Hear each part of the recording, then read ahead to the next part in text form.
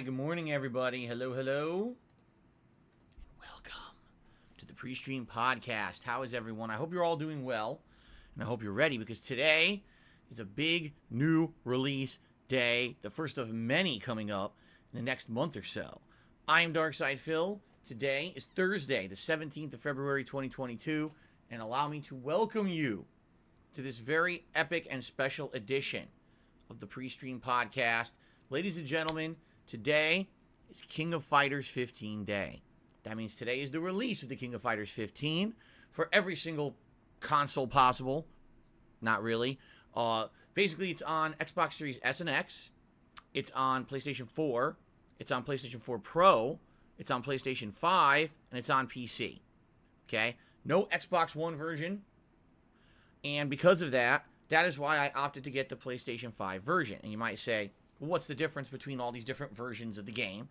PlayStation 5 version, although it does actually have more input lag than the Xbox version, because I had a choice between Xbox Series X or PS5, it's going to have way more players. Why? Because it's actually cross-platform with everyone playing on PS4.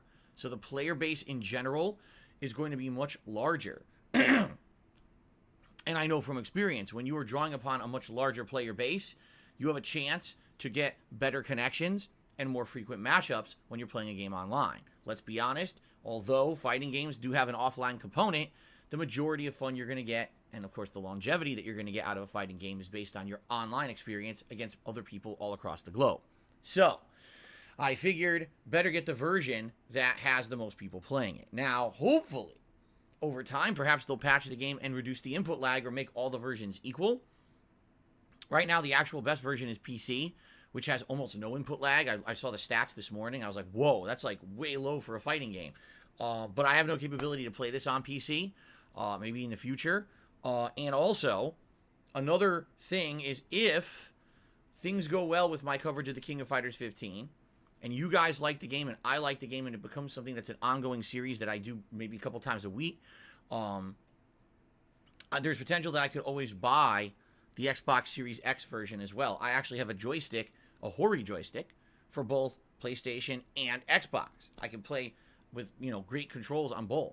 So, it was a hard decision, quite frankly, to determine which version I wanted to get. And I was mulling it about the last few days, but finally I came to the conclusion I want to play the version that's going to have the most people playing it. Excuse me. So, there you go. That's why I got the PS5 version. So, the King of Fighters 15. Wow. I got a lot to say about this one.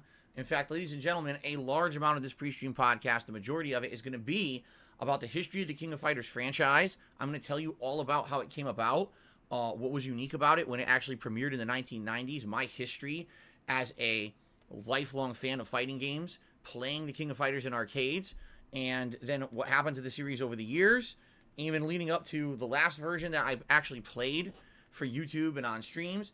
And basically, it's going to be all about King of Fighters here on the pre-stream. By the way, all of my gameplay streaming today is also about the King of Fighters 15. So, if fighting games are not your cup of tea, okay? If you don't care about the King of Fighters 15 or its history or any of this, and you don't care about this game, I hear you. Not everyone is into fighting games. What I would say is, why don't you give it a shot today? Just for the heck of it. Why not stick around for a little bit and give it a look? If you like it, great, stick around. Welcome, because I'm going to be doing a lot of this game soon, in the next week or so.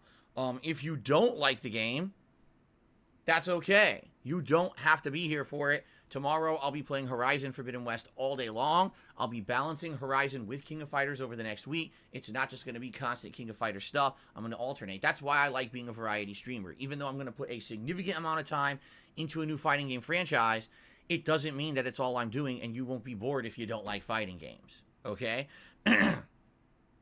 So, let's get started. First of all, let's talk about the schedule, so you guys know exactly what is going on over the course of the next week. Today, the King of Fighters 15 all day long. We're going to be starting off here on the pre-stream podcast, giving the history of the series and all kinds of information about it. Then when we get to gameplay, it's going to be checking out all the offline content. Of course, if there's a tutorial, trials mode to try to teach you the basics of the game and stuff like that. Personally, I understand the basics of King of Fighters. What I don't know are what are the new systems in place for this iteration. Usually every time that there's a new game, they add something new, they tweak something, they change something. And I actually did play both betas of this game, but I did not do any research before I played them, so I did not understand the actual combo system. Apparently there's like canceling between moves and stuff in the combos, and I didn't really understand how to do it. I was just starting to maybe get a handle for it and kind of understand it, but then the beta ran out. So there was no real time to figure it out, okay? So obviously I need to do some offline gameplay first, messing around with certain characters, maybe taking them into the training mode and seeing what their basic strategies are, the properties of their moves are. And I would like to play through the arcade mode a few times to try to see the stories of various teams. You know, this game is a team-based game, and basically when you have a team of 3 certain characters, you get a story ending if you beat the game with them. I wonder who the final boss is. Usually the final boss is an unplayable character. So I'm excited to see what they have in store for us. Now, that's not going to be the whole first stream. What I'd like to do is get through the tutorial stuff, learn the basics of the game, maybe pick 1 or 2 teams, learn some stuff with them, and then go online and do some online play too. I kind of want to do a little of everything in my initial 3-hour stream of this game today, okay? Then, if you're wondering what I'm doing with my mustache, apparently I have a hair here, and it's poking me in the nose. I have a mustache hair that's like poking up into my nostril, and it's bothering me. I might have to go into the bathroom and trim it, because it wasn't like that yesterday, and all of a sudden I'm talking on the pre-stream, like, One of the drawbacks of having a mustache. Anyway, that's the entire first stream, 3 hours of King of Fighters fun. Then my late stream tonight at 6:45 p.m. Pacific time is more King of Fighters. There's going to be a whole day of King of Fighters today, okay? I really want to immerse myself into the game, all right? And have a lot of fun, okay? So, it's good stuff. I'm excited. I hope you guys are excited. And, should be a good time. All right? It should be. Now, that's today. Tomorrow, we're kind of doing the same thing, but we're doing it with Horizon. Tomorrow, all day long, is Horizon Forbidden West on stream. Okay? Pretty cool. I'm excited for this. I hope you guys are excited too. Great game. By all reports, all the early reviews say it's outstanding. And I cannot wait for some fun stuff tomorrow when it comes to Horizon to see what they've done with this game, how it performs on PS5, which apparently is gorgeous. Should be a great start, okay? And that'll be both streams tomorrow as well, okay? Saturday, more King of Fighters on the main stream, and that's going to be paired with a late night stream of Pokemon Legends Arceus, okay? And then on Sunday, it'll be more for Horizon Forbidden West. That'll be paired with a fun, chill, late night stream of Skyrim Anniversary Edition to end my streaming week. Monday is my day off. Next week, Tuesday, Wednesday, Thursday, again, it'll be a balance between the 2 main games on the main streams. Of course, as we all know, this is all building up. Next Friday, Elden Ring, which is the big one everyone's been waiting for, including me. We're all super hyped for Elden Ring, right? We can't wait. But we'll talk more about that next week. There's no reason to get that far ahead of ourselves. Cool. A couple of housekeeping things before we jump into my main segment, which is going to be talking about the history of King of Fighters, okay? First of all, we have hit the record number high of members we've ever had on this channel, 373. That's the most we've ever had. Now, I'll be covering nonstop new releases for weeks. Every single day here, there's new release coverage, whether it's King of Fighters, Horizon, Elden Ring. As we head into March, there's many more new releases coming out. We won't get too far ahead of ourselves. But now, this is the time, all right? If you have been waiting to become a channel member, now would be a great time to do so. You're going to get many, many benefits out of being a channel member if you join right now, including things such as a highlighted name in stream chat, also a highlighted name in video comments, a cool chat crown badge to show how long you've been a supporter, again, both in stream chat and video comments. You don't have to abide by the slow mode rules of the stream chat at all. You can talk as much as you want. You get access to all of my emotes, again, both in stream chat and video comments. In addition to that, there are further benefits. For example, my bi-monthly show, Ask the King, where I answer your questions.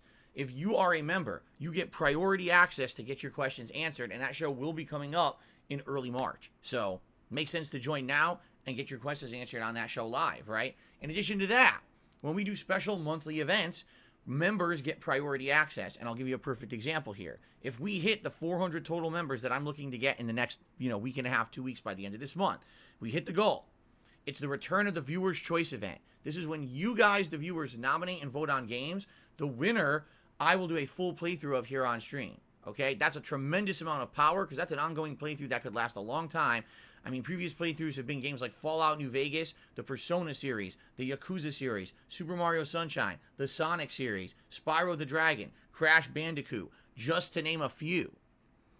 Pretty awesome series. And if you're a member, members get priority access to nominate and vote. They're actually going to get a game into the final poll, just the members. While everyone else, thousands of people, will be competing to get their games nominated. Only a few hundred will be able to get a game nominated and into that final poll right away. Okay?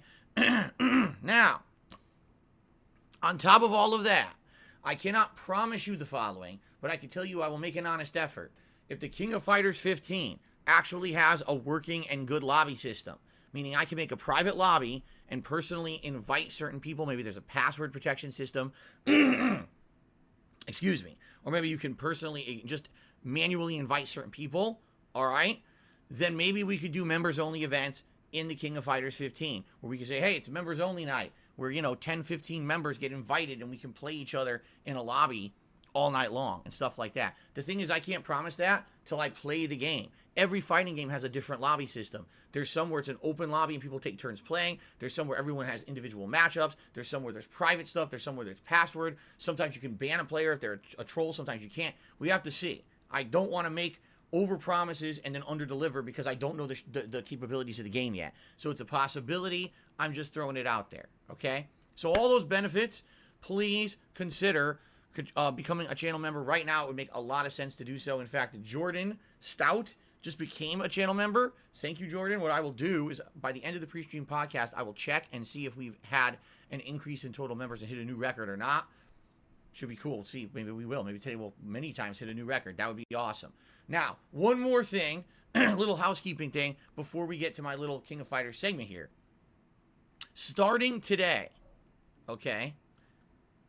Jasper's going crazy in the hallway right now. That's my cat. Starting today, engagement on DSP Gaming is going to be huge.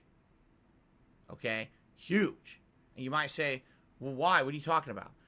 For the last month to month and a half, I've been trying to make it a common practice that my regular viewers who enjoy my content, when they come to the channel, either like the streams that I'm doing live, or like the on-demand videos that I'm putting out, and leave comments on them. Now, why have I emphasized this in the last month and a half?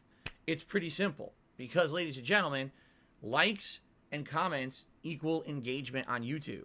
Engagement on YouTube is a statistic used to determine should your video and or stream be recommended on YouTube. Okay? Today is the premiere of King of Fighters 15 on YouTube, right? Tons of people will be playing this game. Will tons of people be streaming it live on YouTube?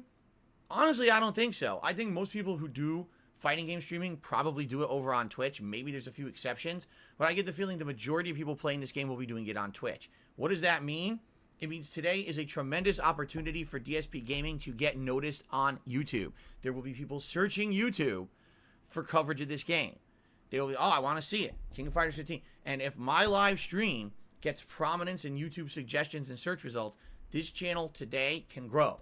We could get people who have never been to this channel or maybe haven't been to this channel in a very long time coming by, and because of engagement, finding DSP Gaming and maybe checking it out, giving it a chance, giving it a look, subscribing to the channel because they want to talk in the stream chat, and this could actually amount to growth, okay?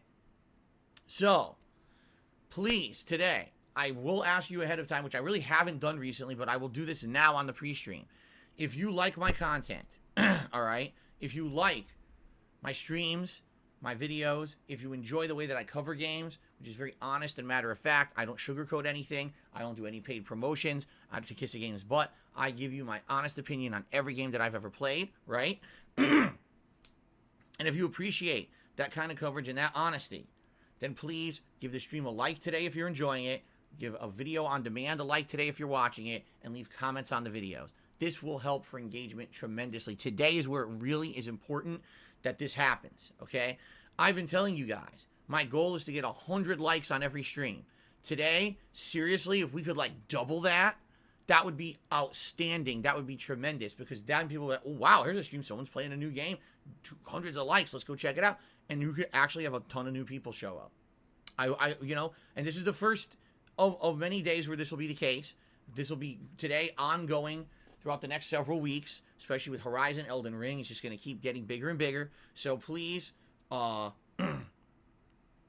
please consider giving engagement to the channel. Fair enough? All right.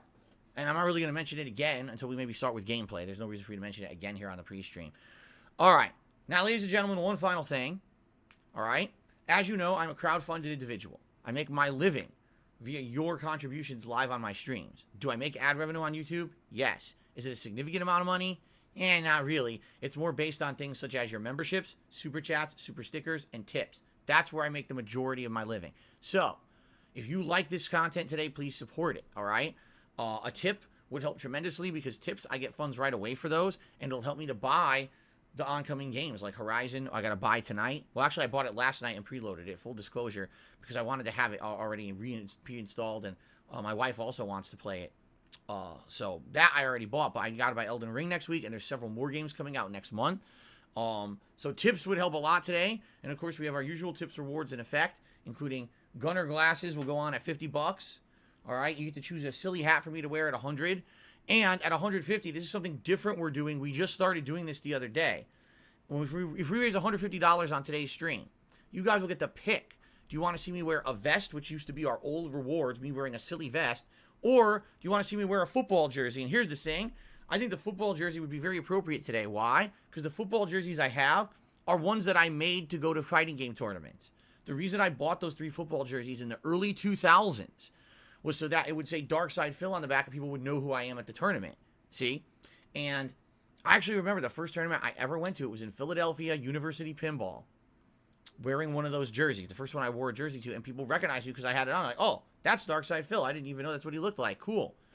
And it'll be really cool to wear those while I'm playing a fighting game now. I'm at the same jerseys I wore over 20 years ago, I can now wear while playing a new fighting game today. That would be pretty neat, okay? So if we do hit the full funding goal of $150 today, you can pick the color of jersey that I wear, all right?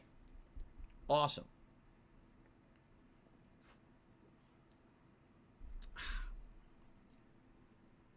All right, guys, pretty awesome. Now, let us now get to the meat of the pre-stream podcast, which many of you are here for.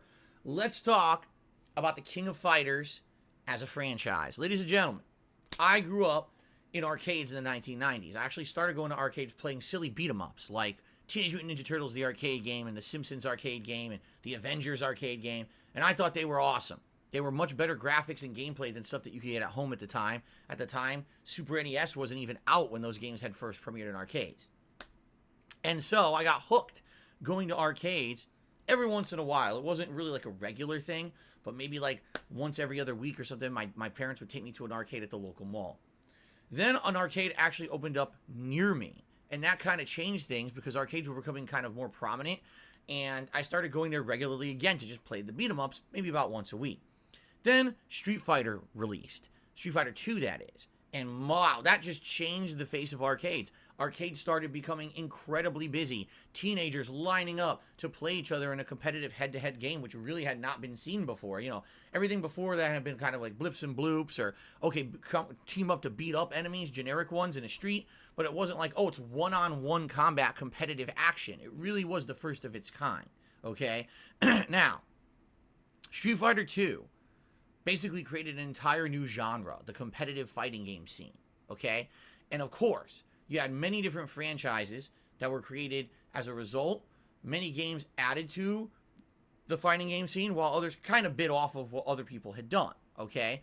In regards to SNK, which was the name of the company that makes the King of Fighters franchise, they had already been well known in the arcade scene for making all kinds of different games. Top-down aerial shooters and side-scrolling shoot-em-ups and all kinds of stuff. They really didn't make anything that was like hand-to-hand combat based. But when Street Fighter 2 took off, all of a sudden they said they wanted to jump on that bandwagon. And so they started developing their own series of fighting games. One of the very first ones was called Fatal Fury.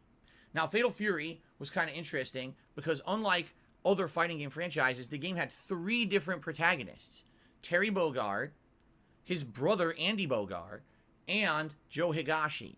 All 3 characters played completely differently. Terry Bogard was kind of like a American Street Fighter with a kind of trucker's cap and a bomber jacket, and he had these cool powers where he could throw power waves out of his hands. Now his brother Andy was more of a traditional style Japanese fighter using martial arts and kind of flying kicks and things that was very different from his brother Terry. And then Joe Higashi was supposed to be a Japanese kickboxer, but somehow he harnesses the powers of wind to do giant tornado uppercuts and crazy flying kicks across the screen.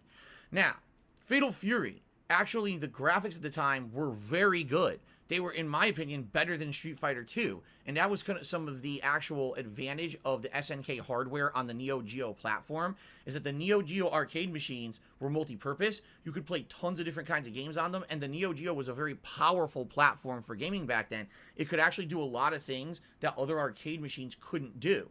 So the graphics had bigger explosions, better effects. The sound coming out of it also was outstanding compared to other arcade machines at the time. And I actually remember, in particular, there were certain games that made a lot of use of the better graphical capabilities. Another fighting game franchise that came out from SNK was called Art of Fighting. Art of Fighting was supposed to be kind of a riff on Street Fighter. It had characters who had gis on, karate gis, much like Ryu and Ken wear gis. But the fighters were supposed to be more authentic than Street Fighter characters. Their combat was more actually like hand-to-hand, karate combat. They had combos and things that were a lot more flashy than Street Fighter. And by the way, they kind of were similar. Like, I remember the main character, Ryo, has a fireball, has a forward-moving special move kick, kind of like a hurricane kick. Like, he was supposed to be like a spoof on Ryu. But the thing that this franchise did that was different is that there was a lot of blood. I remember in Art of Fighting, the original game, when you beat the people up, blood would kind of come out of them. Not that it was gory like Mortal Kombat, but it tried to make it look more brutal, like a hand-to-hand kung fu movie with a lot of gore, okay? But also, when you would do various special moves and or combos, the camera would actually zoom in on the combat. Imagine you're watching Street Fighter, all of a sudden the camera goes extreme close-up on the 2 fighters as a combo is going on. That's what would happen in the Art of Fighting franchise, and people actually thought it was, like, cool-looking compared to Street Fighter. Okay. By the way, my white balance is once again going crazy. It's bothering me, so I'm just going to shut that off for now. I swear, when the white balance goes on and off, it looks so silly. When I don't have natural light in here, it doesn't affect things. But okay, I turned it off. All right. So, what ended up happening was SNK made a series of fighting game franchises, while Capcom was basically focused solely on Street Fighter. And while you had its rival Midway making Mortal Kombat, SNK made a series of different fighting games, including Fatal Fury, The Art of Fighting, and a few others like World Heroes and other things. I think there was one more too called the Kazuna Encounter, and Samurai Showdown as well. Samurai Showdown being an ultra gory game where everyone had a big sword and or other weapon that when you hit your opponent, you could actually cut them open and cause big blood squirting and stuff. So, SNK was trying to do its own thing with fighting games, okay? This all culminated in 1994, because in 1994, you had all these different fighting games that were now competing. I mean, not only did you have Street Fighter, but now Street Fighter had spin-offs and other franchises like Street Fighter Alpha and stuff going on. The Mortal Kombat series had multiple sequels, and then they tried to make other games like Primal Rage and Killer Instinct. Like, fighting games were exploding in popularity in the early 1990s. So what SNK decided to do was something really interesting. They said, we're going to make a fighting game that combines all of our popular fighting game franchises into one.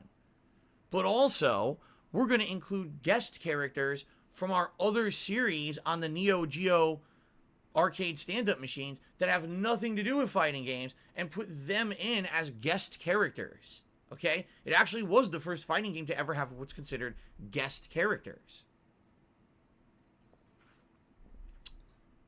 And so, when the King of Fighters 94, the very first one, was released in 1994, introduced several new gameplay mechanics that at that point had never before been seen in a competitive fighting game scene. First of all, and the one that you notice immediately from the character select screen, it's a team-based game. It's 3 fighters against 3 fighters. The original game, you did not have the ability to mix and match your characters. You had to pick a set team. But in future installments, they changed it so now you could mix and match your characters into any team you wanted. They were actually based on geographical regions. So, for example, there was a Team USA that was a boxer, a football player, and a basketball player. Can you be more cliche and generic, right? And then there was Team Italy, which featured Fatal Fury Team, which had nothing to do with Italy. So it was a little bit of a stretch to get the geographical regions to line up. But it was really unique because you had certain characters. For example, the Ikari Warriors were in the game. Who were they? They were a top-down shooter franchise from the 1980s. 2 guys that kind of look like Rambo, running around with guns, shooting generic enemies. And apparently the plotline was supposed to be they were fighting the Nazis, but they didn't want to actually put the Nazis in the game, so it's kind of like a knockoff of the Nazis they're fighting. Well, guess what?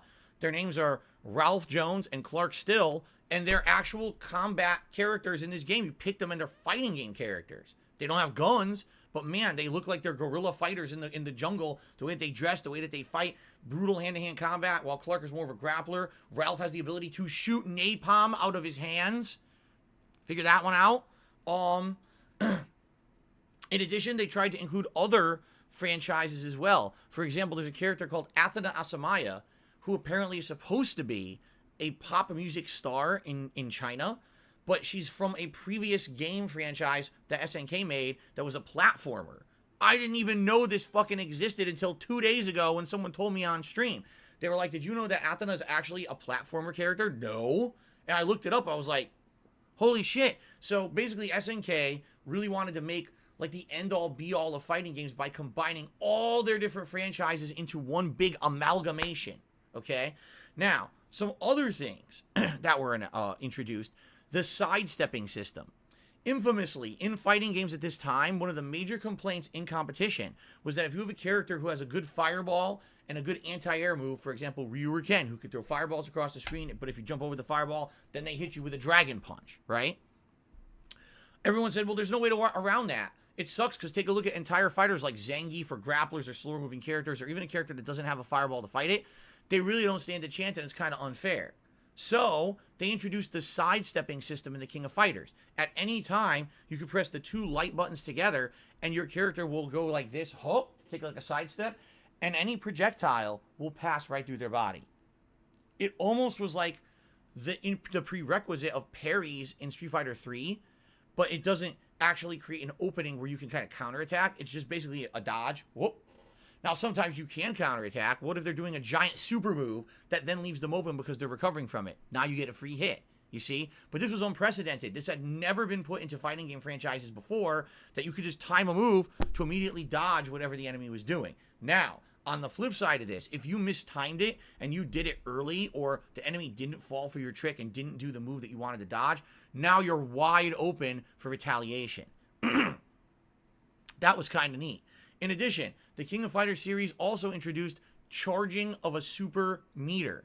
Although other fighting games had a premise of a super meter before, building up a certain amount of energy till it's full, and now you could do a super powerful move because it's charged up. In this game, you can manually charge your super meter by holding down a certain amount of buttons and fill it up at any time during the course of a fight. Now, of course, you're open when you're charging, but hey, what if you knock down your opponent? You got a few precious moments, you could charge up your meter.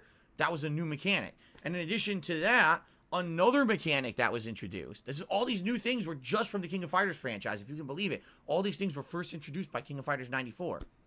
When you're extremely low on health, meaning you only have like between 5 and 10% of your health bar left, at the very tail end of a game, okay, you can do infinite super moves. You don't even need to have your meter full. You're just, basically it's called like desperation mode. You can just do a super move whenever you want. So that's pretty crazy. You get them down, you're beating the crap out of your opponent. You get them down to the last bit of health, and then all of a sudden, ooh, instant super move, boom, and they just blow you out with a giant move that does tons of damage because you weren't being careful. So that's a lot of things to introduce to one franchise, right? And they basically, even though there were characters from other franchises in this, for example, the Fatal Fury team of Terry, Andy, and Joe from the Fatal Fury franchise were in it, but then also the characters from Art of Fighting were in this. You know, Ryo, Robert, and Takuma. So they're the Art of Fighting team, right? They were basically so many characters, it was hard to tell who the protagonist was, but there actually was a set protagonist. His name was Kyo Kusanagi, a newly introduced character, and he teamed up with a good variety of characters.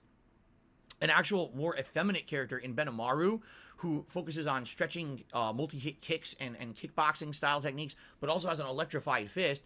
And then a super burly, manly man called Goro Daimon, who is actually like a hand-to-hand fighter who'll toss the shit out of you. Like, he literally doesn't have fireballs or special effects. He just grabs you and slams the fuck out of you over and over. Okay? Ultimate grappler character, basically.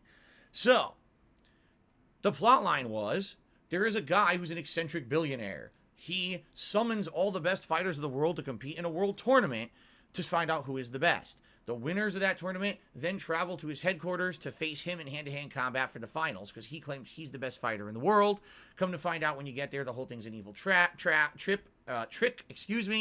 and much like M. Bison, he's basically trying to suck the energy out of the fighters and yada, yada, yada. It's a silly cliche, convoluted fighting game plot that really isn't anything too special, okay? But the uniqueness of the King of Fighters came out of the fact that not only did you have this wide cast of colorful characters, some of which were from other franchises entirely, but it introduced a remarkable amount of new gameplay elements to the fighting game franchise that never existed before, okay? Now, the King of Fighters also had something very unique. What it did, it actually introduced plot arcs, much like anime. And I know that sounds weird, because it is. Usually fighting games are just, who cares about the story? Let's just beat the shit out of each other. But actually, the King of Fighters is based on an interesting anime-esque plot arcs, okay? So for the first two games, the King of Fighters 94 and 95, you're focused on defeating the evil Rugal Bernstein, that eccentric billionaire that I told you about, who's running this King of Fighters World Tournament. By the end of the second game, a lot has happened. First of all, Kyo now has a antagonist that he's fighting against called Iori Yagami, who eerily has similar fighting abilities to him, but his have a purple flame aspect to them that's called the Orochi power, but you don't really know what that is at this point. And he's also an enigmatic character. You don't know who he is and why he's entering the tournament. By the end of the King of Fighters 95, you're fighting Rugal Bernstein again, and now he's become a super-powered roided freak. He's like almost like a Terminator zombie type guy, and come to find out, like, he's been trying to engineer a way to suck the life force and energies out of everyone in the tournament. It's very convoluted. But anyway, that's the first arc, is the World Tournament arc. Then in King of Fighters 96, the gameplay elements changed. No longer was there a sidestepping mechanic. They introduced what was now called the roll. And the roll ended up sticking for the entire rest of the history of King of Fighters. Never again did they reintroduce the sidestep mechanic. So the roll's a little different. The roll, yes, you still press 2 light attacks to do kind of a dodge, but instead of just sidestepping an attack like this, you roll forward. Or if you hold backward on your joystick, you can actually backstep or roll backward.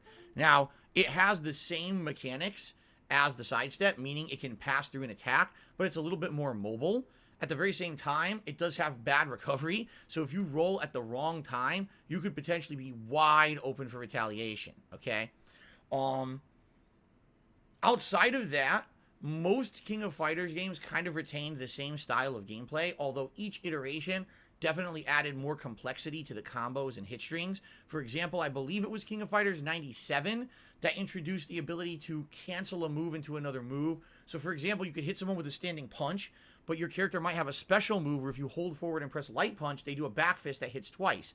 So you could do standing punch, cancel into the back fist that now hits an additional 2 times, then you can combo that into a special move, and then some characters could cancel that into a super move for giant damage. So it got more complex the further on that it went, okay? Now, the plot of King of Fighters 96 completely changed. No longer were you in a world tournament against Rugal Bernstein. There was an enigmatic character called Chizuru Kagura, who was I forget the actual name or term for the fighting practice, but it's more like, is it Tai Chi? It's supposed to be like movements that refocus someone's own energy against them rather than striking someone. And so she's supposed to be like a master of this fighting style, and for some odd reason, she holds a world tournament, which has a big culminating fight inside of a giant arena, okay? And at the end of this game, you have a boss fight against her, and you're like, why are you fighting against her? What are her intentions? Is she evil like Rugal was, or is she different? Well, come to find out after you defeat her. Oh, it's Aikido? That's her fighting style. Aikido. Thank you. So once you defeat her, and she's tough, man. She's really hard to beat. You come to find out she's a good person. She's trying to find the most powerful warriors in the world because an evil prophecy is coming true. A evil god is apparently going to be resurrected, and she needs to find the most powerful people on the planet to fight the evil god in hand-to-hand combat, rather than contacting the authorities to try to fight this god with conventionary weapons. I don't get it. But anyway, after you defeat Chizuru, all of a sudden, all hell breaks loose. You're in an arena, a sports arena. The entire arena erupts with tornadoes. Fans are blown away and murdered. I'm not kidding. This actually happens at the end of King of Fighters 96. And all of a sudden, a man who looks like a priest descends from the fucking heavens in a tornado and lands, and he says, I am Gaian, it's the harbinger of destruction. Orochi is coming, and I am here to be his messenger. Kind of like the Silver Surfer coming to Earth to announce the coming of Galactus, right? So what happens? You fight the motherfucker, okay? You fight the motherfucker, and he kicks your ass because he has insane overpowered abilities with these tornadoes. But once you beat him, basically he says, well, you may have beaten me, but you didn't stop anything. Evil is coming. Tune in next year. Which is exactly what happened, because in King of Fighters 97, the plotline continued. And there was all new characters. There was actually a brand new team. I think they're called like the Newcomers team. And it was supposed to be like a band. It was like a kid who was supposed to be like a drummer, and a girl named Shermie who was supposed to be like a mall rat, but also she was part of the band as like a singer. And then there was a guy named Yashiro who was a grappler hybrid character, but he was supposed to be like part of the band. So it's kind of funny because every iteration they add new characters, they remove characters, and it was kind of neat in that regard. You never knew who was going to be in the next game, if there would be new characters or returning characters from other SNK franchises. I really liked that about the series. But in King of Fighters 97, the cool twist at the end was that those teenagers were fucking cultists. Here they are dressed up, well, I'm going to go to the mall and go shopping for shoes. But in reality, they're sacrificing goats to bring back the god Orochi. Great. So at the end of the game, you have to fight the true Orochi team, which is super hyper-powered versions of those teenagers. Coming to find out, Chris, the little kid who plays drums, is actually the god Orochi reincarnated. Great. So at the end of the game, there's an insane fight against a god who has teleportation powers and giant energy blasts. It is very anime-esque. And what I actually noticed over the course of the King of Fighters games, progressing in the 1990s, is that they got consistently more and more anime-esque. They started off with more of a Street Fighter look to them, but every iteration after that gets a little bit more Japanese, gets a little bit more anime or manga looking, to the point where now it's getting like, okay, now you can tell they're definitely trying to diversify themselves from other fighting game franchises with the way that the games play, look, and sound, okay? Now, this all came to a big culmination in 1998. For the fifth installment, the fifth installment of King of Fighters, they decided to do something completely different. They called it the Dream Battle or Dream Match. What this meant was that this was not going to be a mainstream game in the plotline of King of Fighters. This was just a kind of throwaway scenario where they were going to add characters from the entirety of the franchise together. Characters from the original games, from the last few games, all coming together in a crazy fight. So, for example, Team USA, that team I told you about, the boxer, the basketball player, and the football player, had not been in King of Fighters since King of Fighters 94. Well, they re-added them for King of Fighters 98 as kind of like a special edition where everyone fights everyone, okay? I compare this to like the Marvel vs. Capcom series, like Marvel vs. Capcom 2, where they literally threw in everyone plus the kitchen sink to fight each other. That's kind of what the King of Fighters 98 was, okay? So, everything that I just told you about the history of King of Fighters was my hands-on personal experience with the franchise. My local arcades, when I was growing up, actually had the King of Fighters 94 through 97. All of a sudden in 1998, they stopped having them. And I actually, talked to my local arcade owner. And I said, why don't you have it? And he's like, because it doesn't make a lot of money. He's like, for some reason, Street Fighter always makes me a lot of money. And all the spin-offs, because you keep in mind, by 1998, you had the Versus series that was very prominent now, like X-Men versus Street Fighter, even all the way up to, I believe Marvel vs. Capcom was 98. Could have been 99, but it was around that time, the original Marvel vs. Capcom, okay? So the whole Versus series was incredibly prominent. Mortal Kombat had gone through multiple iterations all the way up to Ultimate MK3, and I believe we were on the cusp of the release of MK4, which was fully 3D, okay? Killer Instinct had come and gone, already had a sequel.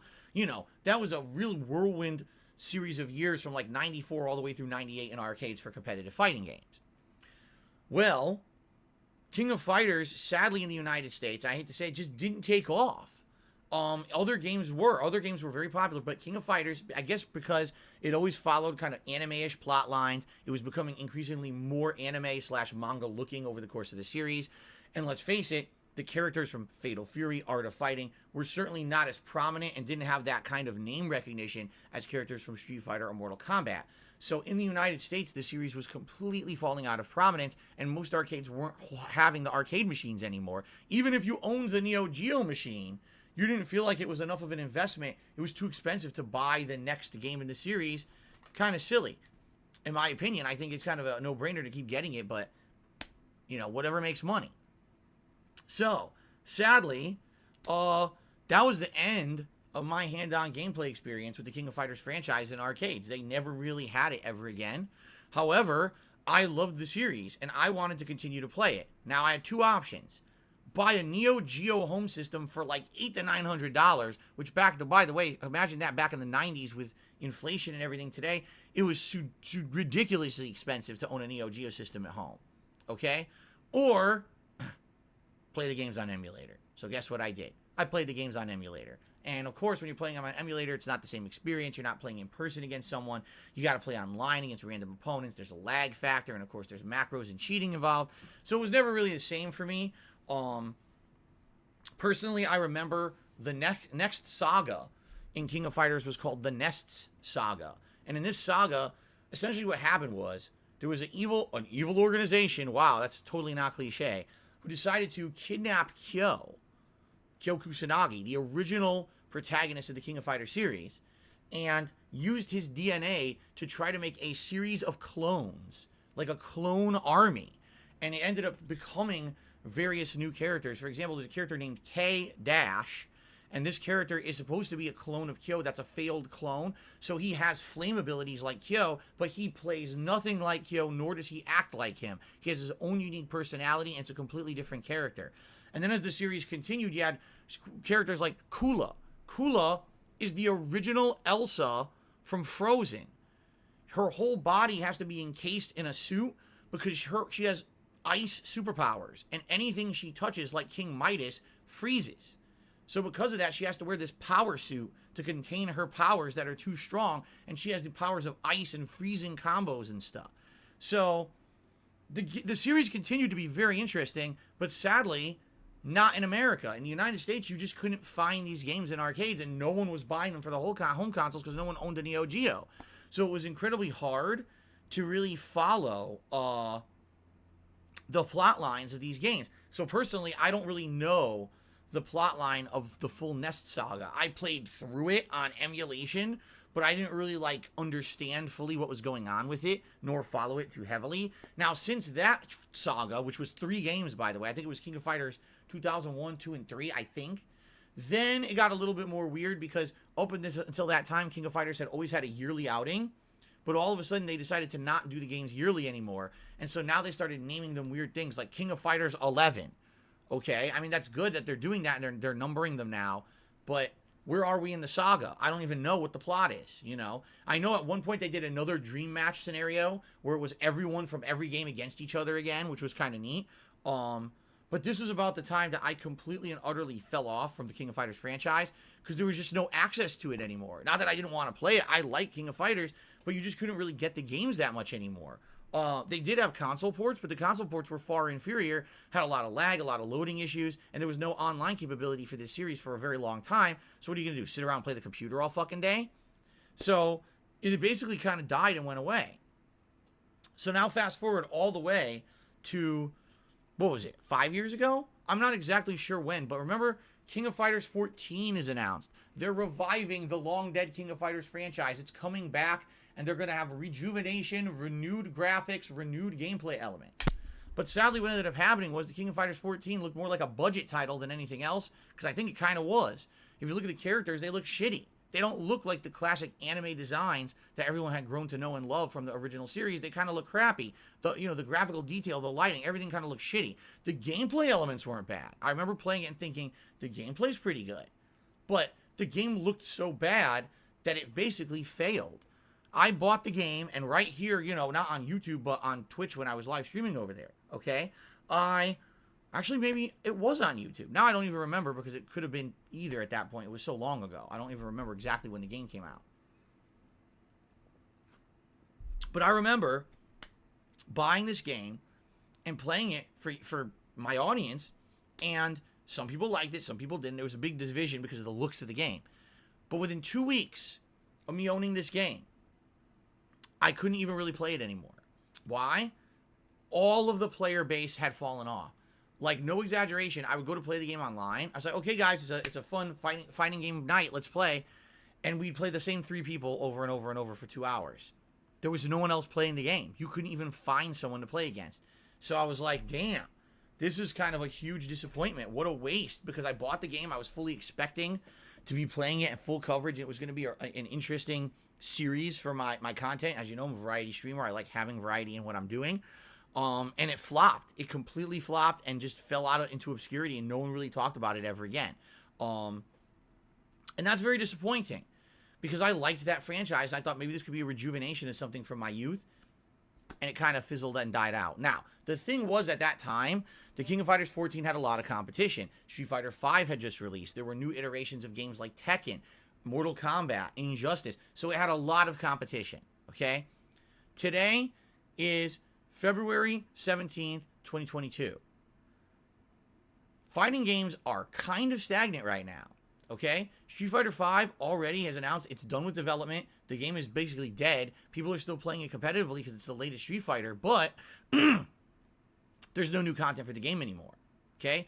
Mortal Kombat hasn't had a new version in several years. Injustice, we think is being made, but hasn't been made. Tekken, again, all these games basically have not really had much going on. The latest fighting game that anyone really cared about was Guilty Gear Strive, and that was almost a year ago. And let's be honest, it's very different from other fighting game franchises. So there's really nothing going on right now in the realm of fighting games. So the King of Fighters 15, first of all, they updated the graphics. Thank God. The game looks modernized now. Holy shit. You actually want to sell a modern fighting game, it has to look modern. What a novel concept, right? But in addition, people seem to be pretty pumped for the King of Fighters 15. Why? I'll tell you why. Because in the King of Fighters 14, there was an enigmatic final boss, whose name was Verse, okay? King of Fighters 14 tried to reboot the franchise, and I think he did a piss poor job of it. The new main character's name, whose name was, Shuge or Shuge, who knows what the fuck his name is. He looks like a weirdo. He's some weird emo-ish Japanese teen with like fucking turquoise hair. He's wearing a jacket but not wearing it. He wears it over his shoulders, and he controls 3 ghosts. Oh yeah, that sounds just like King of Fighters, doesn't it? So he controls 3 ghosts, and every time he does a special move, the hands of one of these ghosts crosses through dimensions and hits you. So he's got giant anime-ish fists going across the screen and big claws and slaps and weird shit. It's a very odd character and a very odd plot line, okay? I feel like it was out of place. A lot of people agreed with me. They said, God, this is the new protagonist of King of Fighters. Like, what were they thinking with this? Well, the final boss of King of Fighters 14 is one of the 3 entities that Shunei controls. His name is Verse. And inexplicably, he fully crosses over into our dimension, and you have to fight him. And apparently when you beat him, okay, this ghost, demon, whatever, apparently had the trapped souls of previous King of Fighters characters who had died in the plotline trapped inside of it. Who knows why? I don't think they're ever going to be able to explain that. But when you defeated Verse, you revived all of those characters. So out of nowhere, in this game now, we have the return of the Orochi team of Chris, Shermie, and Yashiro. Yes, that teen band who were supposed to be the cultist followers of Orochi, they return in the King of Fighters 15. That's a hell of a way to explain it, but I guess that's a way to get them back into the franchise, though I don't know how they're going to fit into the plot of 15. Personally, I've not spoiled myself on the plot of King of Fighters 15 because I wanted to kind of keep it fresh. From what I'm to understand, Shun'ei now has an antagonistic spoil character. For example, when we started the franchise, there was Kyo Kusanagi as the protagonist. In King of Fighters 95, the sequel, they introduced Iori Yagami, who was supposed to be the antagonist to Kyo, and they're kind of like the sun and the moon, the yin and the yang. You see what I'm saying? So now apparently there's a female character in King of Fighters 15 that also controls ghostly demonic hands, who's supposed to be the antagonistic foil to Shun'ei, but no one liked Shun'ei, so why did... I don't know. They're kind of doing the same formula, okay? So, weird stuff, okay? Here we go. TLWG Keith says, Ash Crimson coming back in this game makes no sense because his ancestor is destroyed in King of Fighters 13. I don't know because I didn't play King of Fighters 13, so I don't even know. But anyway, this is going to be an interesting one, especially if we're trying to follow the lore. I don't know if it's going to make sense because I missed a few games. And in addition, it seems like this is what they call a retcon. They decided, shit, we had all these interesting characters over the course of this franchise, almost 30 years the King of Fighters has existed. Why did we write out all these cool characters that people liked? They were fan favorites. Let's bring them all back. Well, how are we going to do that? I don't know, right in a fucking plot hole where they all come back because a god got killed and now they're all revived. Oh, okay. So you mean basically pull a Mortal Kombat 9? Yes. And that's exactly what they've done. They pulled a Mortal Kombat 9, and now everybody's back. Great.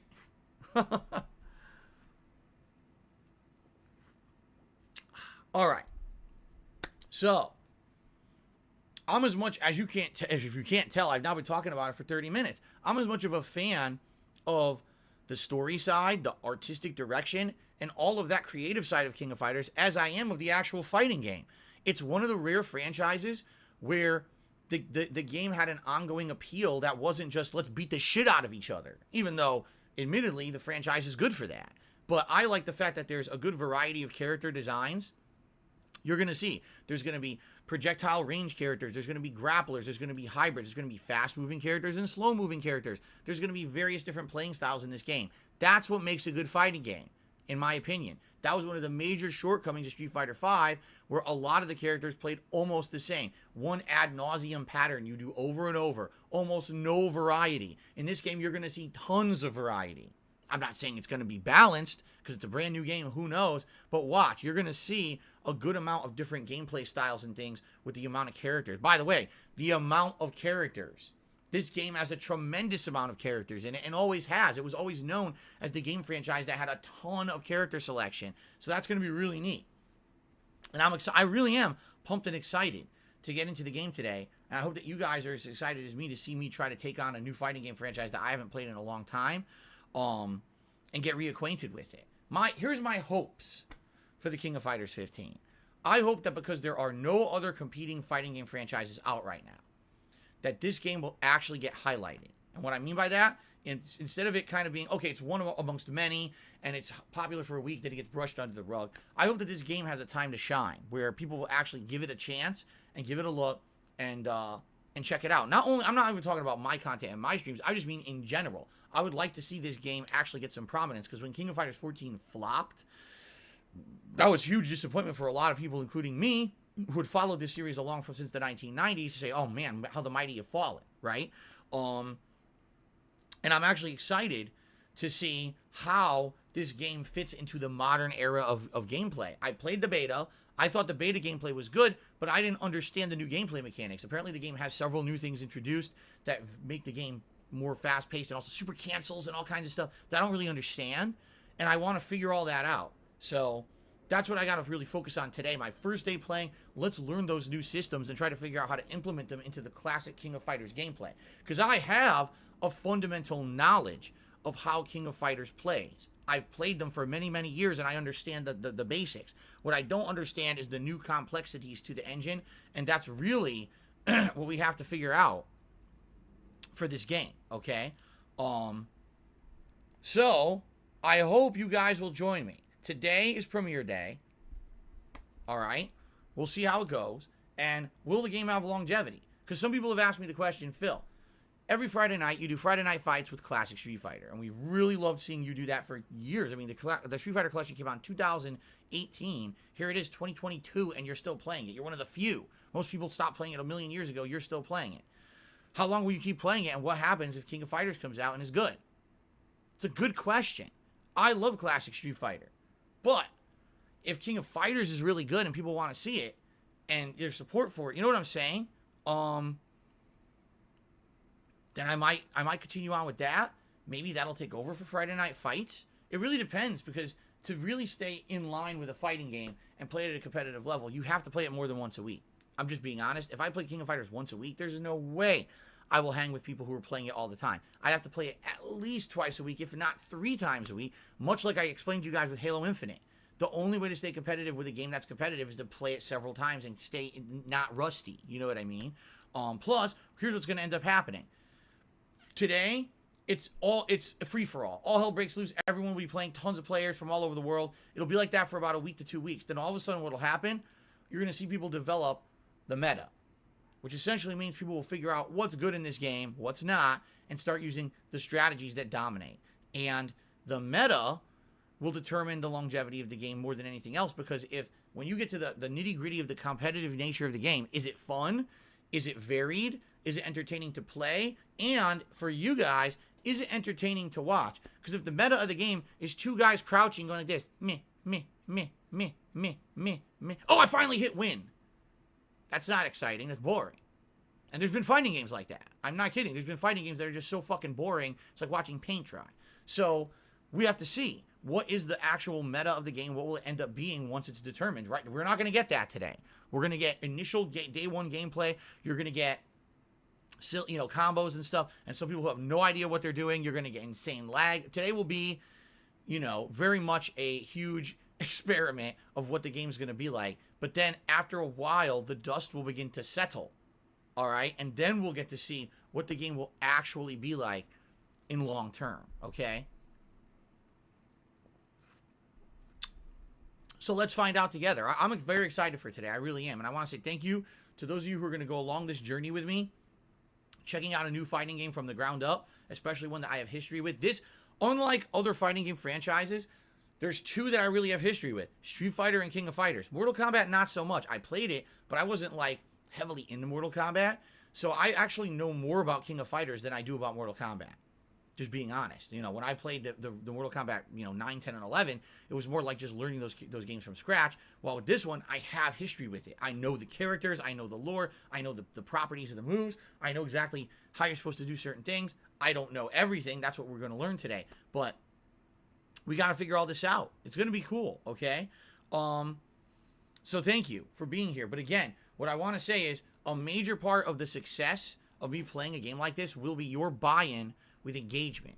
Will people be engaged? Will they be liking the streams and liking the videos? Will they be leaving comments on the videos? Will they tell people, hey, DSP Gaming over on YouTube is playing King of Fighters 15. He's really giving it a go. Go over there and check it out. And maybe we'll get some people here who will actually join the channel simply to watch me play the game.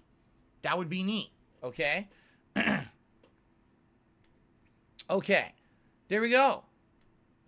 That's what I had. That was my little intro segment about King of Fighters. I hope you guys liked that. I'm sure some of you will say, oh, I really enjoyed that. And I'll get some nice comments on the video. Wow, thank you for the history of King of Fighters. We really appreciate that.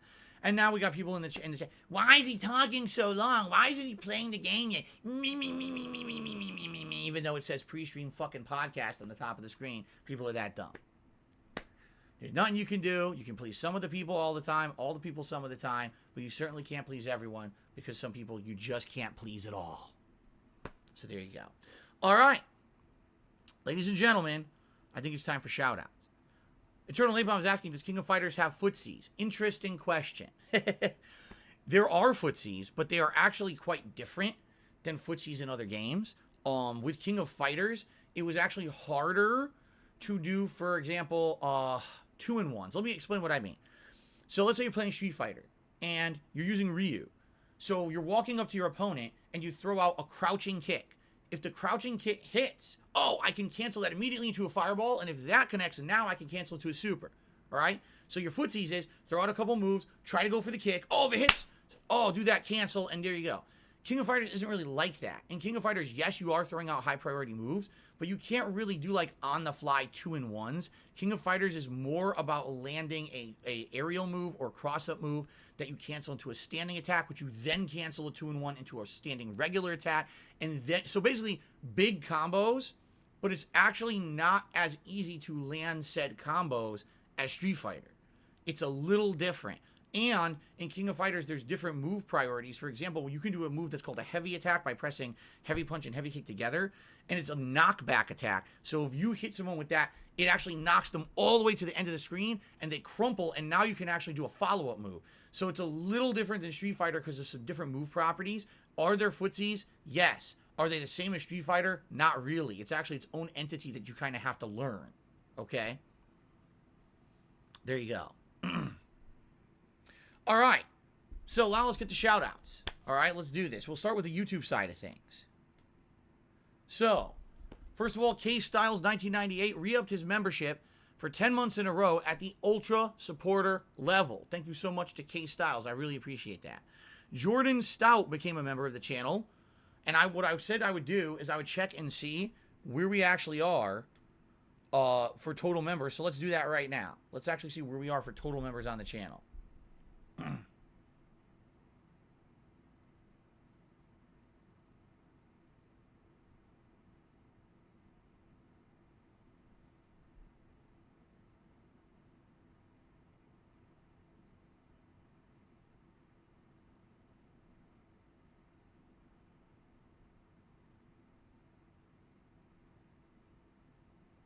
Someone wrote me a massive email here about input lag in this game.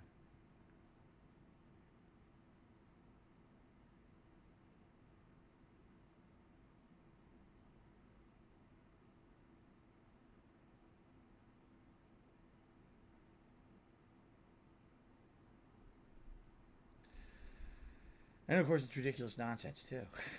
Okay. All right. So let's see. Yes, we have hit 374 members. Awesome. Thank you guys for supporting the channel. 374 is now the new record. And climbing. 26 more to go to hit our monthly goal for the month. Awesome. Our first super chat of the day is from Zoya, who says, why you think support for Knights has been poor lately?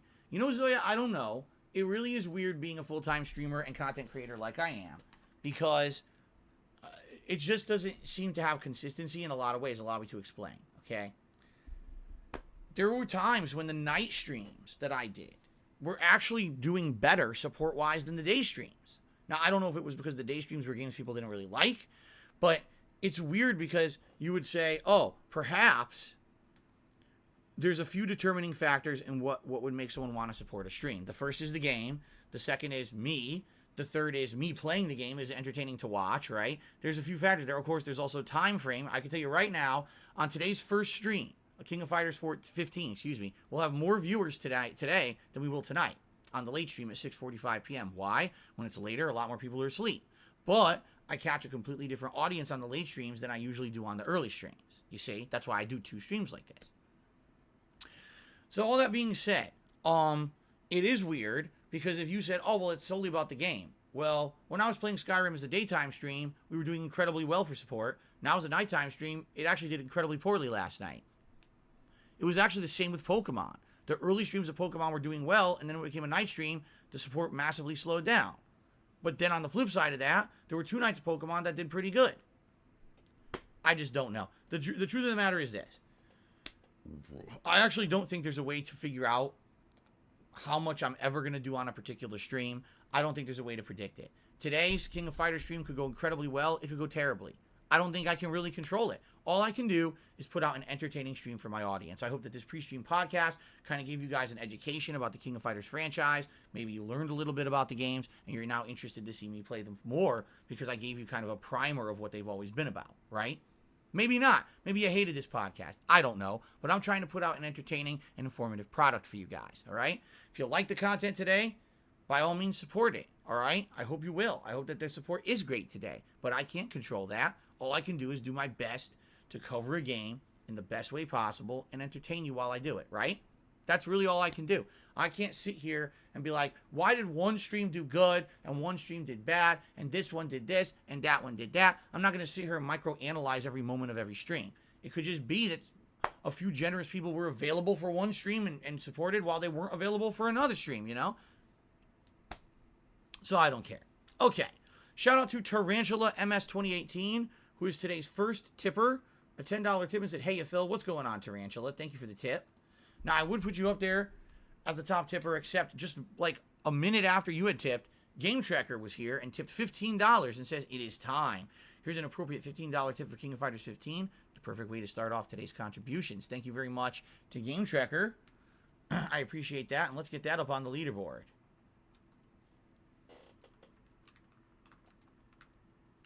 All right. Cool. I believe also there was another membership. I just want to double check.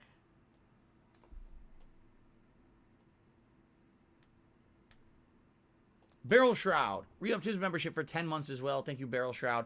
I don't think that impacted our total members, only because that was a re-upping of the membership rather than a new one.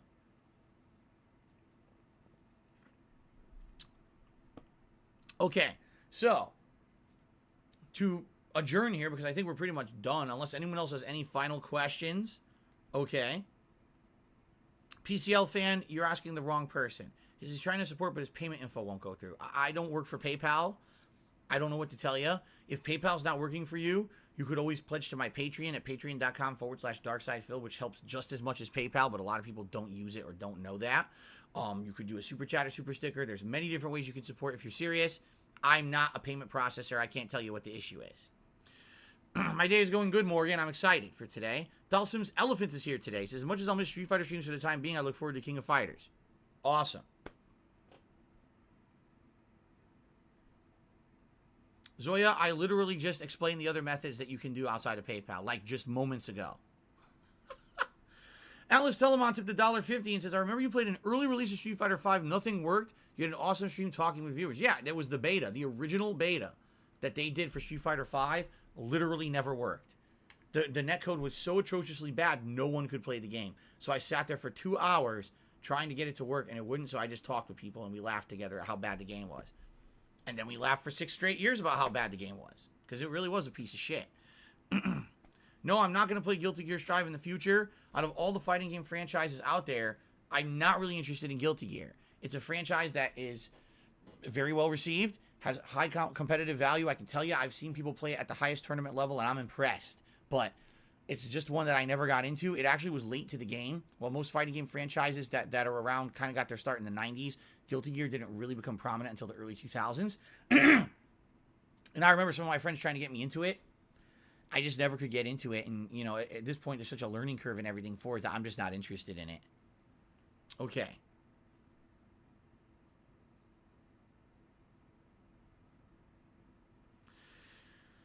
All right. Plum Girl tipped $1.50 and says, just got here, excited to chill with y'all. Hope you're having a great day, Phil. Thank you, Plum Girl. Good to see you. Thank you for the tip. And yeah, I'm ready. I'm ready to see what this is all about. Because really the first hour or so is going to be, what are the gameplay mechanics? What did they add to the game? What's different about it, right? That's what we got to find out. And once that's known, then we can start experimenting with new characters and things and messing around and figure out who you actually want to play online with first. So, what's up, Jade? Good to see you here today. Derek is wondering, are there microtransactions in this? I mean, if this were Street Fighter V, the first thing you would do is go to the store and buy 14 outfits for each character, each costing like $5. So you drop about $600 on the game within the first 5 minutes. But, you know, I don't know if they're going to have any microtransactions at launch. I haven't looked into it. No, Chris, I have not decided on what version of Elden Ring I'm getting. I don't think there's been any information yet, right? Since there's been no early reviews allowed yet. Also, Digital Foundry hasn't put out their information about the performance of the game. So I don't actually know what would be considered the best version, you know?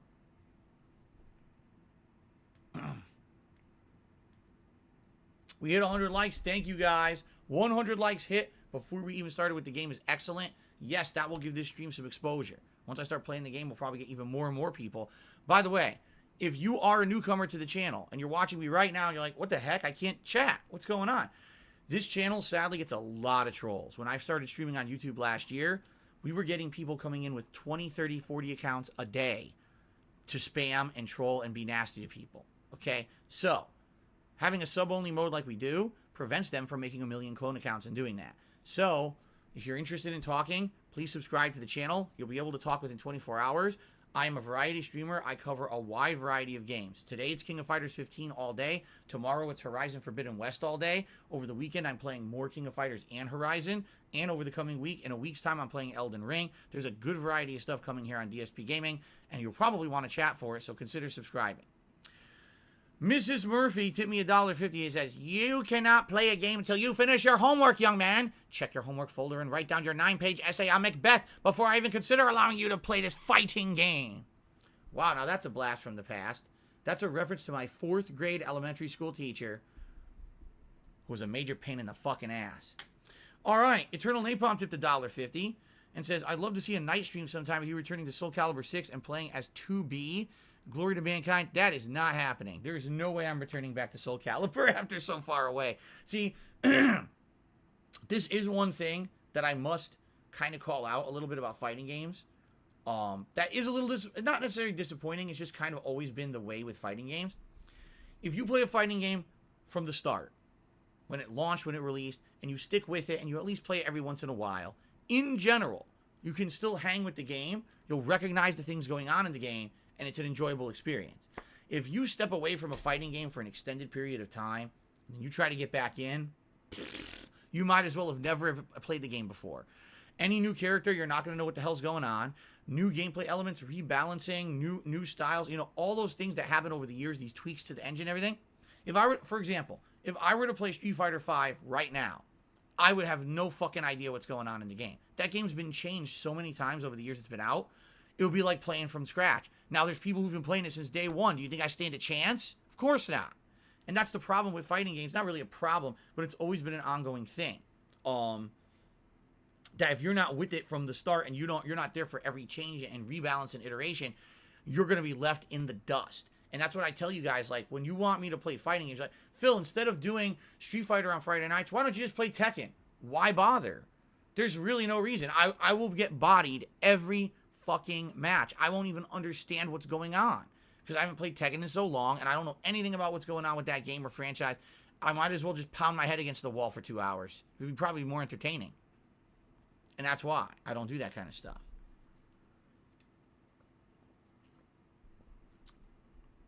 Dalseem's Elephant says, "Did you ever get into fighters when you were in school?" Yeah, I mean, I was playing Street Fighter 2 when I was still in school.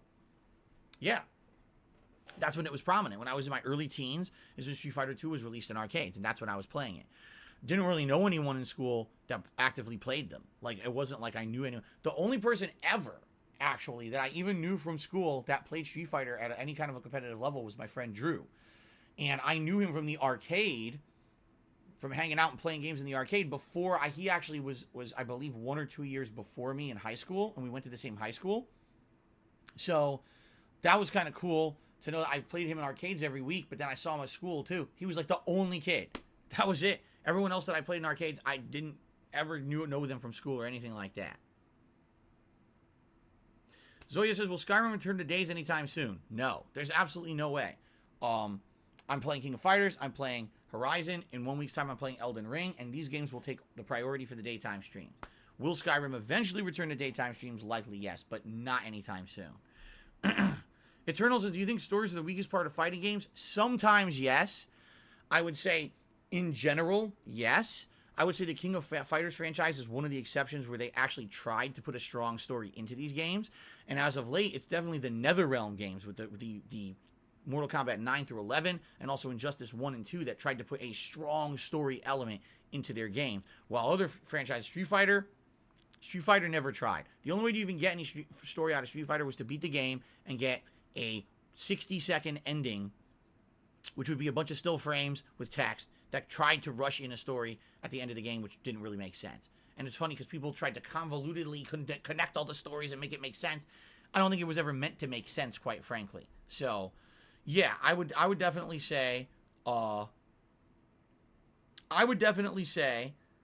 that the stories always took a backseat to the gameplay elements, but there are some games that have kind of made an effort over the years, and King of Fighters is one of them.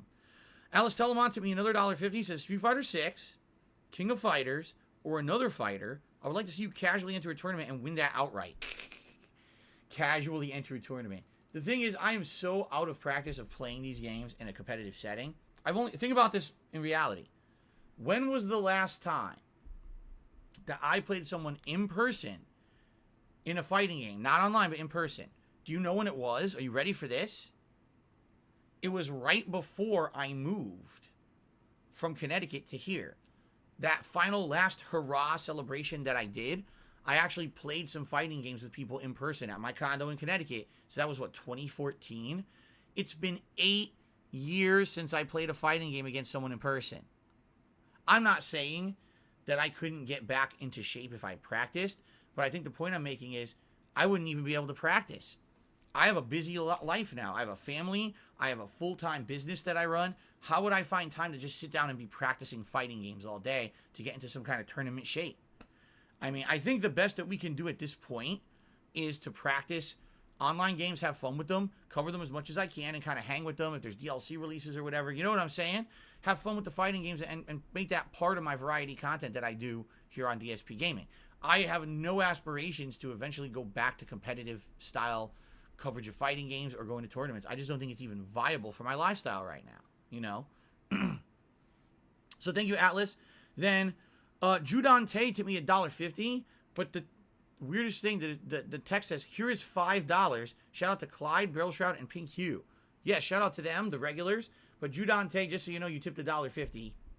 I think you accidentally meant to tip 5 and you did the default tip amount by accident. Anso Kamaru to me $1.50 says Blaze Blue story is incredible. A goddamn 50-hour visual movie with branching paths, alternate endings, and all of that. And I never experienced it. I never played that. Again, that's the same the same game maker as Guilty Gear, which was never really my forte. Nico just did $1.50 tip and says, another big problem with fighting games is how many DLC characters they release and how much they cost. I have to completely agree here. Even Power Rangers Battle for the Grid, a game that was €40 at launch, has more than 50 euros worth of characters and DLCs. It's ridiculous. And this is the thing is, these fighting games really try to become games as a service.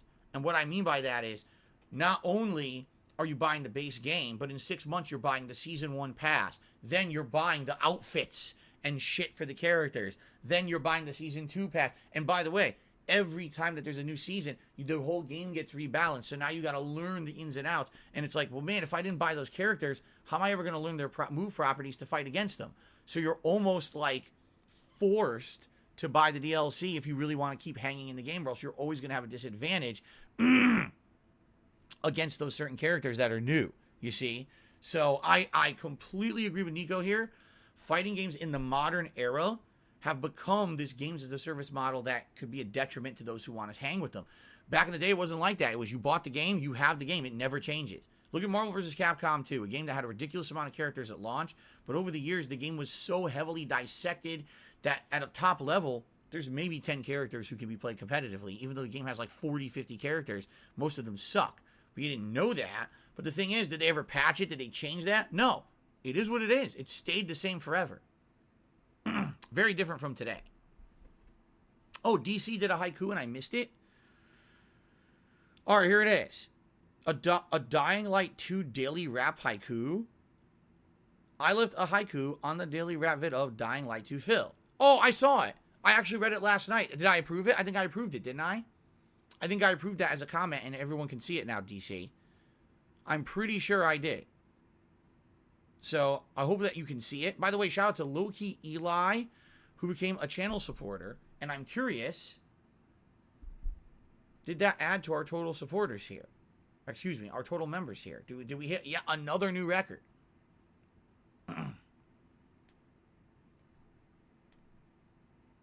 No. Son of a bitch. We're still at 374. I was excited. Got too excited. Chris E. just became a channel supporter. I'll have to check again in a moment. Alice Telemon did another $1.50 tip. Says, do you know what netcode King of Fighters is using, or will you be able to tell after playing? I think it is a rollback netcode, but I from my experience in the beta, it wasn't that bad, except there was one. Do you remember the one match that was god-awful? That it just kept taking everything back? It was impossible. Seriously. It was fucking like, how am I supposed to play this? Every hit is like, zip, rewind, rewind. But for the most part, it didn't look that bad, so we'll see.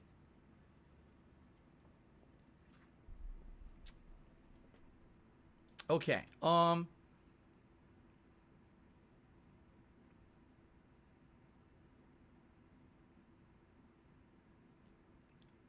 wait a minute. I saw something here and I lost it. I lost it now. Oh my god, Jay, don't remind me of that. Why are you reminding me of Murray dressing up as a geisha in Sly Cooper 4? Wow. Eternal Napalm tipped me $1.50 and says, what was going on in your mind? What were you feeling when you clinched the prestigious title of Best Street Fighter II player in North America at EVO? Did it inspire you to be better? What were your thoughts on the pundits trash-talking the win? Well, as you know, and I've said this many times over the years, I'm the kind of person that when someone talks shit about me or says I can't do something, it just motivates me to do better. That year, all right, keep in mind, I was coming off of a pretty bad reputation in the Street Fighter community, being one of the biggest shit talkers and biggest general assholes. I will openly admit that today, that back then I was a moron. I was a jerk. I was very mean to people online.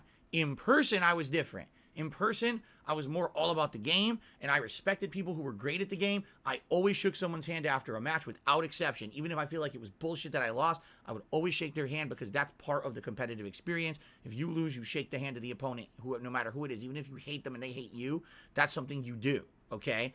And that's how I was. And people, in reality, when they met me in person, people would actually like me. But then they were like, man, your online persona, you're a fucking ass. Like, why are you such an asshole? I don't know what it was. I just was a complete asshole online back then. So when I went to EVO, most people were rooting against me. They didn't want to see me do well or win. They were like, you're a dick, you're an asshole. But it was funny because there were people who I knew from the East Coast who were at EVO that year who were actually friendly with me because they knew me from real life, and they kind of hung with me and supported me, even though I had no one else. No one had come from Connecticut. It was just me. And I was on my own. But I was hanging out with these other guys from other places on the East Coast. And it was a cool experience to have that kind of camaraderie. We're almost like a team together. And basically, the entire time I was there, everyone was like, this guy sucks. This guy isn't going to be nobody, right? You know. And it was like that. It was like, damn, everyone was rooting against me. And it felt crazy to do as well as I did. I was beating well-renowned players who had been tournament winners. I was beating them in this fucking tournament. It was crazy. I think that was the tournament, if I remember correctly, you know, it's so long ago now I forget, but I'm almost positive I beat Jason Wilson, and I don't think I beat Watson, or did I beat Watson? No, did I beat Choi? I either beat Choi or Watson. I can't remember who it was, but I beat one of them, and I was blown away that I had, and everyone was blown away that I had. They're like, how the fuck did he just do that? And I was like, wow, you know, I played my game. I played incredibly solid while these guys were all rattled that we were playing a console version of the game that didn't play exactly like the arcade version. Excuse me. So anyway, it was pretty surreal. And since after that, when I actually placed as well as I did, that's really what motivated me for the next 2 years to play hardcore. It was 2005 was the year that I was 4th place. And then 2006, 2007, I played hardcore, and I ended up, most tournaments I went to, I either won or placed top 3. No matter where I went. It didn't matter if it was north, south, east, or west of the United States. Almost every tournament that I went to, with a few exceptions, I placed really well. So okay, Judante tipped $3.50 says, did you miss the King of Fighters franchise? Yes. The King of Fighters franchise has something unique about it. It really does. Like I said, the gameplay elements, the art design, the music of King of Fighters. King of Fighters, hands down, had the best music of any fighting game franchise in the 1990s. It was so good, I had CD versions of the soundtracks that I would listen to not playing the game. I would actually just listen to the music. It was so damn good. Alice Telemont with another $1.15 says, there's a lot of comments on your matches. Street Fighter 4 Super Turbo, who admit you were very good and had a lot of potential for even better, that people were underestimating you. Yeah, because they always did. Because imagine if there's someone who's a complete asshole shit talker online. So of course you think they suck. And then you go to the tournament and realize the guy's actually not an asshole, and then he's actually pretty good. That was the story of Darkside Phil. Like, I was a complete dickhead online, and I was actually a nice guy in person, and I loved playing the games at a high level. I don't blame people for wanting to basically crap all over me or beat my ass in Street Fighter back then. I don't. And I told you, I publicly apologized. There's a few people back then I was so mean to. Shady K, dude, that guy never did a damn thing to deserve the hate that I gave him. I was a complete shithead about that. Just, I was constantly deriding that guy. And now I look back, I'm like, man, I was such a fucking asshole. I feel terrible about it. But I'm sure he never gives a thought about me. You know, I don't care about competitive fighting games anymore, so why the fuck would he ever care, right? Let's see. Zoya did another super chat saying, what have Kat and you been cooking lately? Kat is working full time now, and most of the time she's working too late to really cook dinner. So I'm making stuff, and then she comes home and eats. So today, we're not doing anything. We're doing frozen meals. Yesterday, I made a chicken tortellini soup and left it for her, and she warmed it up when she got home. This is the thing. Her job, responsibilities, positions, and hours have changed so many times in the past year. It's never consistent. So it's like, oh, she can cook. Now she can't cook. Oh, now we cook together. Now we can't cook together. It just keeps changing.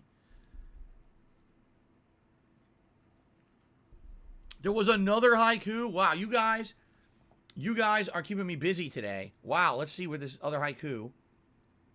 I love them. I gotta find it. DC says, here's a King of Fighters 15 hype haiku. I'm excited for the King of Fighters 15. Let's kick some ass, Phil. Thank you, DC. Jade, it's okay. You don't have to apologize. I was joking. I was joking about the Murray thing. All right, how about this? I have to piss. I need to piss before we start. It would be pretty bad if I'm trying to hold in piss when I'm trying to learn a fighting game, right? I think that would be pretty detrimental. So give me just a few moments. Let's end the pre-stream podcast. Give me a moment to use the restroom. I'll come right back, and we're going to jump into King of Fighters 15. Sound good? I hope so. All right, guys, thank you. That was a great pre-stream, by the way. I hope you enjoyed it. My little history lesson about King of Fighters. And thank you for the support. Already the support's great. We haven't even started yet. Let's take a brief break for me to use the restroom. I'll be right back, okay? All right, let's end the pre-stream, and then we'll do it. All right.